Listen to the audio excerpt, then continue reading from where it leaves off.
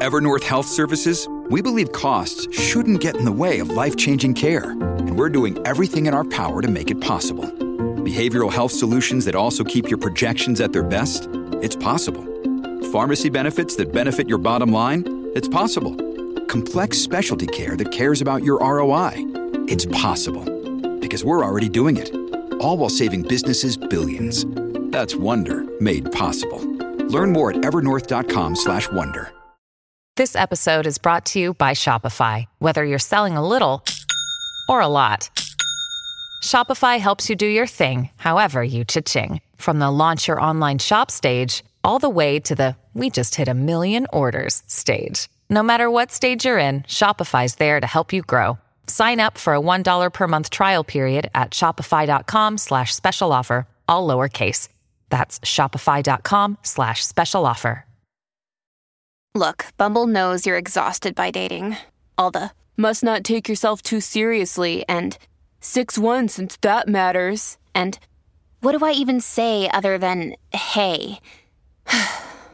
Well, that's why they're introducing an all-new Bumble with exciting features to make compatibility easier, starting the chat better, and dating safer. They've changed, so you don't have to.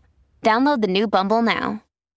Welcome to the only daily podcast focusing on compliance news of the day. Each morning, start your day with a cup of coffee and Tom Fox, the voice of compliance, to hear about 4 of the top compliance, corruption, or leadership stories you will need to start your day.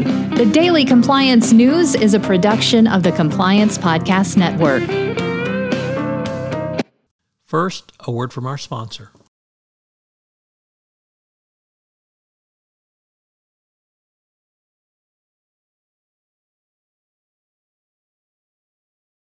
The Daily Compliance News for March 7, 2023, the AIM Higher Edition. And our lead story comes to us today from the Financial Times in the opinion section, where Pelle Hollinger says that regulators need to aim higher in their settlements and enforcement for corruption across the globe. She pointed to Indonesia, which significantly assisted the investigation of Airbus, yet received no proceeds from the Airbus settlement. And now, having gone through that experience with the UK Serious Fraud Office, it contributed to another investigation of kickbacks to its state-owned airline Garuda. Rather, it feels like under the Bombardier investigation now, it should receive proceeds. So, not surprising that this has occurred, and many are now pointing to transparency as an important step for confiscated funds. Next up from The Guardian, it points out that there is trouble in paradise and that the countries of the Caribbean are now much worse in the corruption perception score and much worse around corruption than the region was just a few years ago. Clearly, the Caribbean region is rife with corruption. That's really no surprise to anyone who has watched them over the past several years, but they're going to have to clean up their act pretty quickly.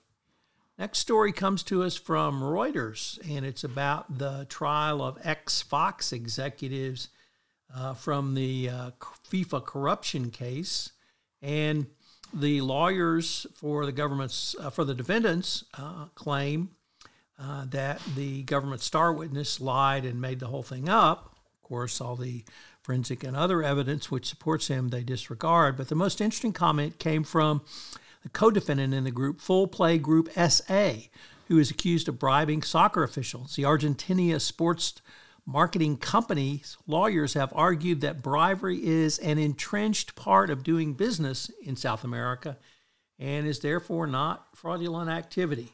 So I don't even have a dog in terms of the dog bite defenses. Pretty gutsy move. And our final story comes to us from the BBC, which is Zoom has fired its president without cause. One wonders if they have sufficiently met the new McDonald's standard as articulated by the Securities and Exchange Commission for firing someone after less than a year without cause. and what that might mean. I hope they don't have to change that. The Daily Compliance News is a production of the Compliance Podcast Network and a proud member of C-Suite Radio. Thanks so much for listening. I hope you'll join me again tomorrow.